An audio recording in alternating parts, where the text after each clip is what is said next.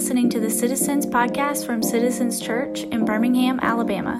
So humans, us, both now and throughout time, have been obsessed with the idea of how we might avoid death. It pops up in virtually every culture of all time, these stories of struggling with ideas of life, death, the possibility of immortality or eternity, and stories emerge from every continent. It's folk tales like the bamboo cutter or the moonchild of Japan. South Africa has the origins of death. The Brazilians have the tale of Ira, the Lady of the Lake, or from the Brothers Grimm, we see the tale of the water of life. We also see creatures like vampires or ghosts, which really are always tales about what might be the cost to continue living. There's the Mexican holiday, Dia de los Muertos, popularized recently by the Disney production of Coco. We see it in the biggest tales of the past 100 years here in America, whether it's Harry Potter, which is a long story of what immortality might mean, or we see it in things like The Lord of the Rings, of what it might mean. What kind of power would it take to continue living? We all wish to be immortal because we know we'll die. Everyone eventually goes to a funeral. Some of us have been to more than others. But if we fail to deal with this dread, the Bible says we'll be consumed by it. Hebrews 2 says this: all those who through fear of death, fearing and dreading the oncoming freight train of death, were subject to lifelong slavery. As long as we fear death, it will consume us, and our entire life will always be spent either avoiding it or being crushed by this reality. And the most popular way to avoid this dread here in America is to deny that death will come at all. And we do this by pursuing youth kind of at all costs, whether it's heavy cosmetics, whether it's miracle creams or juices, whether it's dressing way too young for our age, whether it's plastic surgery, whether it's obsessions with diet and fitness. Right now in Silicon Valley, there's over a dozen startups that are absolutely convinced they can take the lifespan of humans past the natural limits that have been experienced before. We have an entire culture that says it's bad to be old, we cannot age, and it is all a deep down fear of death. But there's another way. Our culture is making a frail attempt to act as if death is not certain, but today we have an opportunity to stare back at the mighty true word of God and learn to deal with the inevitability and the certainty of death while we still live. Because denying death is no solution. In fact, it's the opposite of God's wisdom for us. Look at verse 13 with me. It says, "Come now, you who say, today or tomorrow we will go into such and such town and spend a year there, trade, make a big profit. Yet you do not know what tomorrow will bring." If you're making big plans for the future, with a great deal of certainty in your heart, in this uncertain world, you need to wake up. You need to wake up that life is uncertain. And to deny that is a prideful and arrogant thing to think. We do not know what will happen even tomorrow. And the uncertainty of tomorrow should bring about a humility in us today.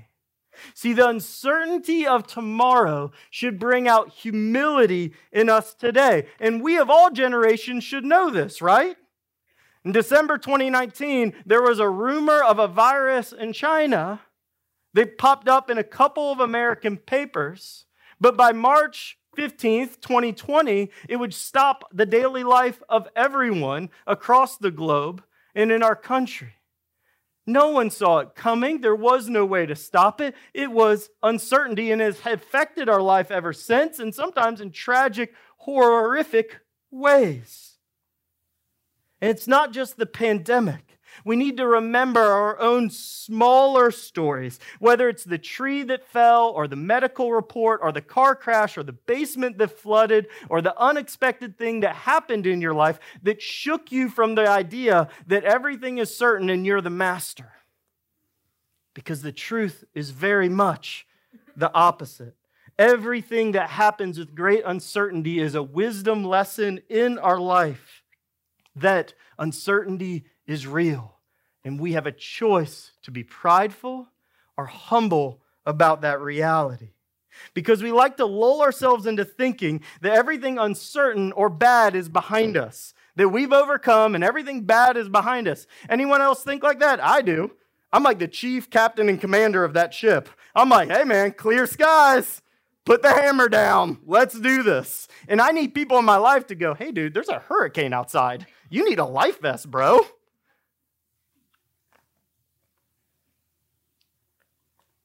But the truth is, a degree of uncertainty always lies before us.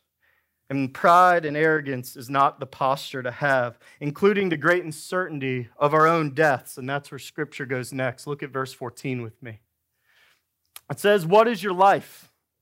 For you are a mist that appears for a little time, then vanishes. Instead, you ought to say, if the Lord wills, we will live and do this or that. Our life is short.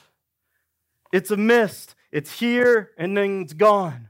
So Scripture says, so value the Lord's eternal will, not your will, in this brief life. Value something bigger, longer, stronger, infinite, instead of the things you can just hold in your hands. And that's the truth. Life is uncertain, life is short, and ultimately life's not about me. It's about the Lord's will, whether I want it to be or not. But we have a chance to get on board in humility to what God is doing on the earth through His Son, Jesus Christ. Our culture says life is short, so make it about you. That's what YOLO is. And for those who are not into YOLO, which is you only live once, is an excuse to do anything you want in this life, that's the response of our culture that sees the inevitability of death and says, well, you better live for you. You better live it up. And God's saying, you're so brief. You should know it will end. And you can live for the only person who actually loves you all the way down, in me, Jesus Christ.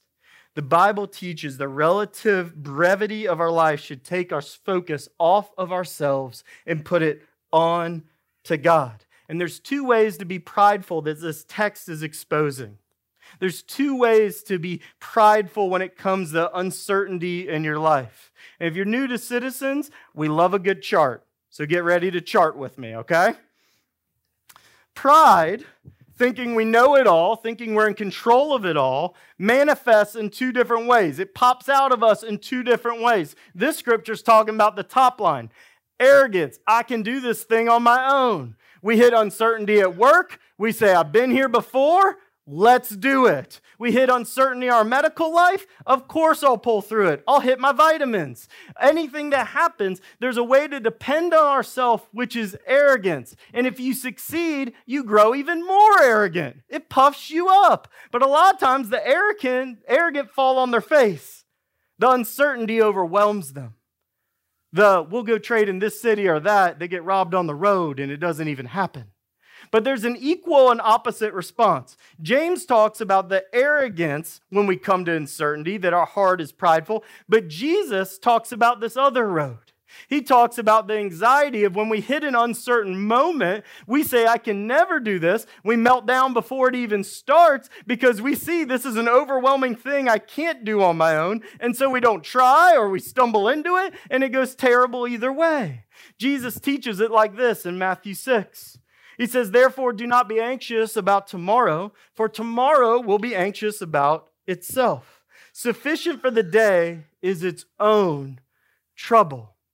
Whether it's arrogance or anxiety, they have the same root of pride, of living for ourselves.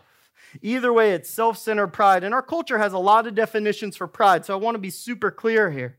Pride has all these definitions, and self-centered pride isn't being proud of an accomplishment or being proud of these kids and proud of, look at this, they're happy, they're relatively healthy, this is good news, my daughter getting a goal at the soccer game, that's healthy pride. This is talking about self-centered pride that seeks our own good and our own glory and our own self-love over everything. And Psalm 10:4 says it's the condition of all humans. Look what it says. It says, in the pride of his face, the wicked does not seek him. All his thoughts are there is no God. And listen here, you should have a healthy self-love and self-respect as a person created by God and loved by God. But selfish pride, you know it's infected you when you can't be thankful for the things in your life. You don't see them as connected to God anymore. You see them connected to you. We know we have selfish pride when we no longer see our deep need for God or deny God even exists like that psalmist told us. And we refuse to give God glory because we're so consumed with ourselves. See, C.S. Lewis taught this, that pride is kind of the granddaddy of all the sins, that everything else is kind of playing with checkers, and chess is the devil's game of pride. Look with me from Mere Christianity. It says sexual immorality, anger, greed, drunkenness, the easy ones we want to talk about because you can see them in a life. And all that are mere flea bites in comparison to pride.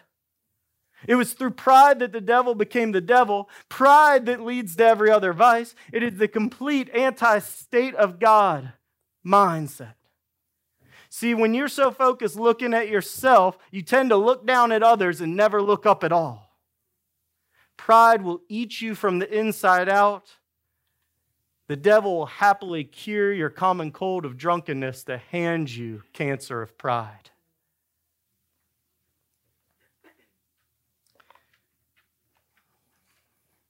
Faith is choked by pride because pride has no need of anyone who's not about their glory.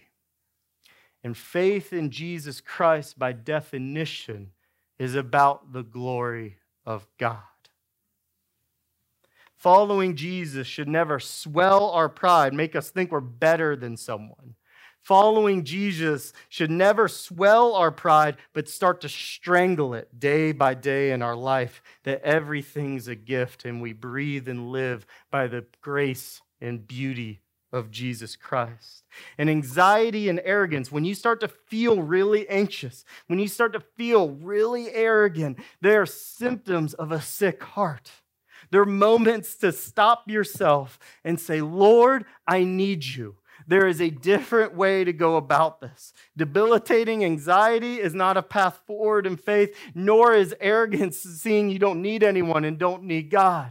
These are the warning signs in our life to turn around. And God's inviting us to this sobering reality to wake us up. That God's inviting us to just know that life is short, life is uncertain, and life is simply not about us. Do you feel the freedom to exhale that life isn't about you?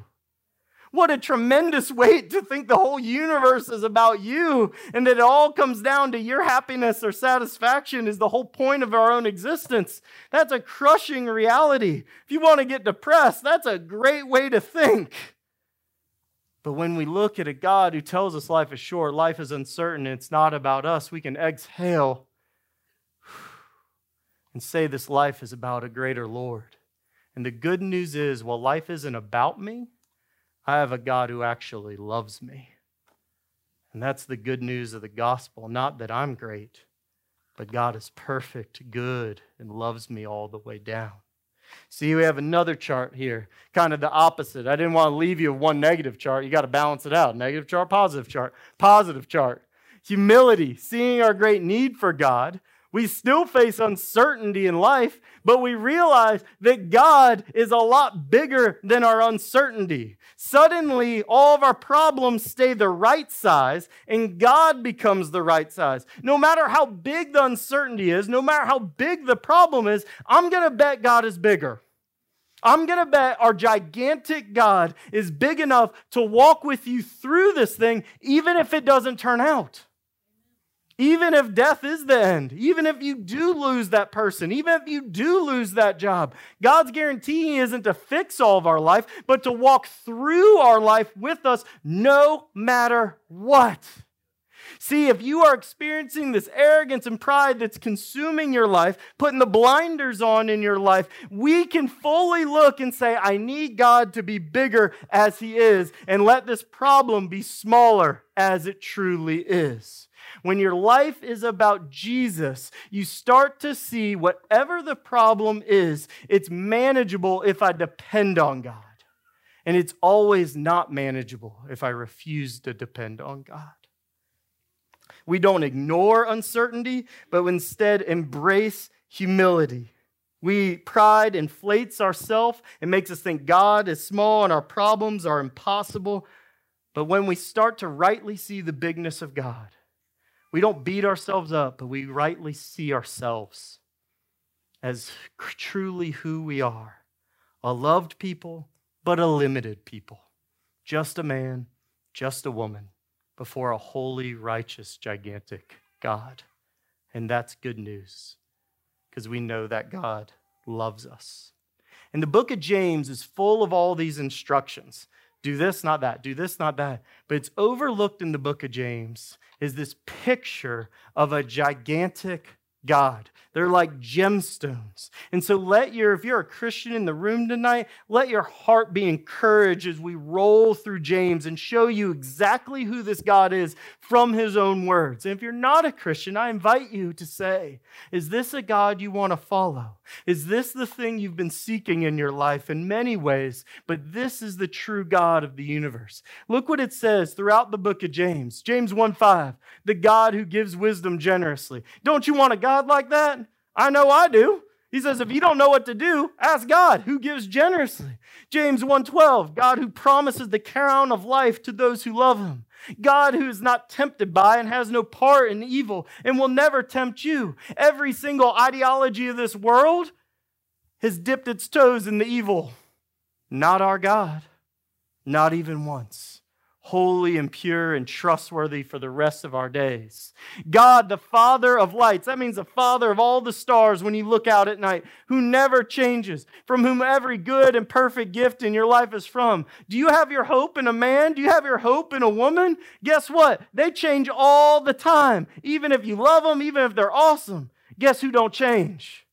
The Father of lights who hung the stars by His fingers. God who by His own will brings us forth by the word of His truth. That's the gospel as the first fruits. It's God who makes us new.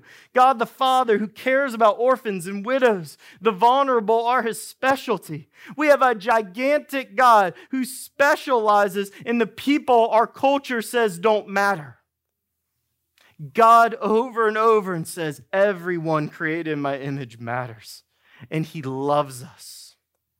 Doesn't matter what the culture says. Doesn't matter what hate says. God says, I love you and I'm not leaving. I'm not too big for anybody, but I draw near to vulnerable people. God, the Lord Jesus Christ, the Lord of glory Himself. God who's chosen the poor in this world to be rich in faith. God who befriends His people. You want a friend? You feel lonely? We got a God who says, I'm in on friendship if you are. God, the Lord and Father, who made us in His likeness and image, all people worthy of dignity and respect. God, whose friendship sets you at odds with the world because He yearns for our spirit within us. God yearns to be with us. God, who you can draw near and submit in order to resist the devil. That the devil cannot overcome you if you resist by submitting to God. God, who hears the cries of the defrauded and the downtrodden. The God who's coming and worth being patient for. The God whose purpose is compassionate and merciful always, all the days of your life and beyond. And last, the God who raises the dead and also heal in this life according to His will. That, church, is a gigantic God worthy of your worship, worthy of your loyalty, worthy of all of your life. Can I get an amen, church? If we can't say amen, we might already be dead, all right? Say amen, church. That is the God you worship, and he will be no less. It is only us who make him smaller, for he is ever bigger.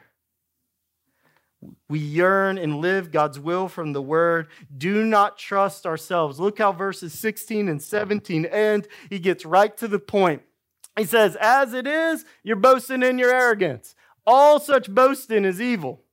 So whoever knows the right thing to do and fails to do it, for him it's a sin. The right thing to do in this passage, what it's pointing us to, is to trust God. To be absolutely clear, the right thing to do is trust God. It's just like when Jesus meets Thomas after he resurrects from the dead, and he looks Thomas in the face and says, do not disbelieve, but believe. This is the same thing for us in the book of James. The right thing to do, chapter after chapter after chapter after chapter, is trust God, not yourself. That's the right thing, church. And be encouraged for Scripture to tell you directly, don't do the wrong thing. Don't trust yourself, but trust God.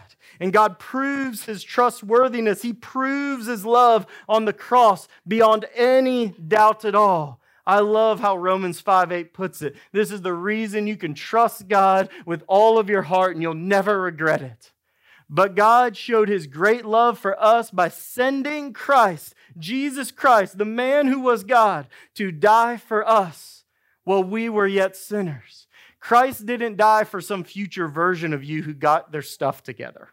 Christ didn't die for your good deeds. Christ didn't die because of your mama or your papa or anybody else. Christ died for you when you were still a sinner. That's how you know an unchanging God ain't going to flip the script on you later in life. If you follow Jesus, you're in it for life with a man willing to die for you even when you haven't done a single thing for him.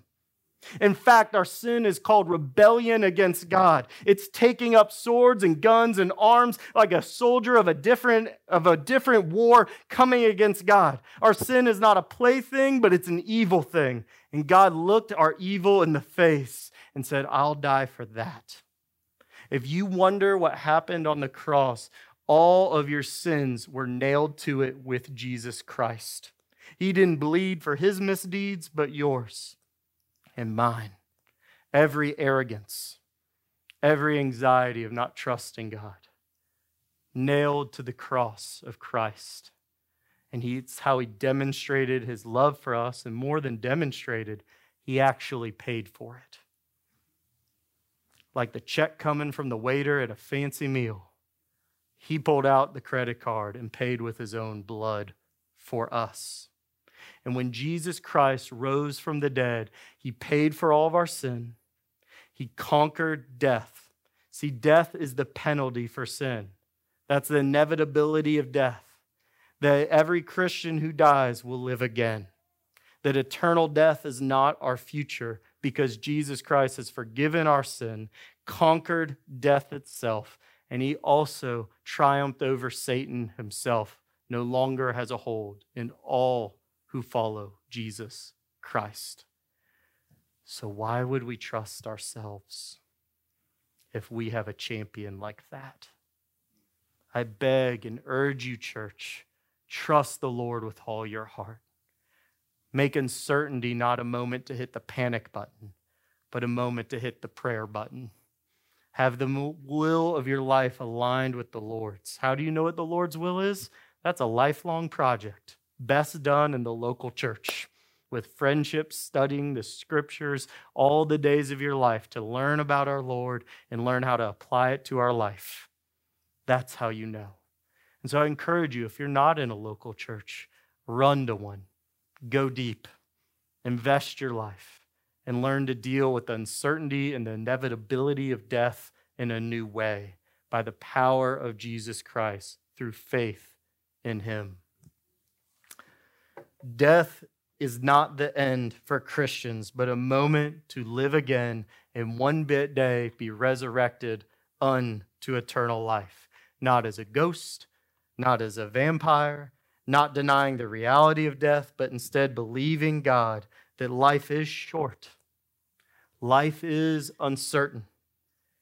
And thankfully, life is not about us, but Jesus does love us.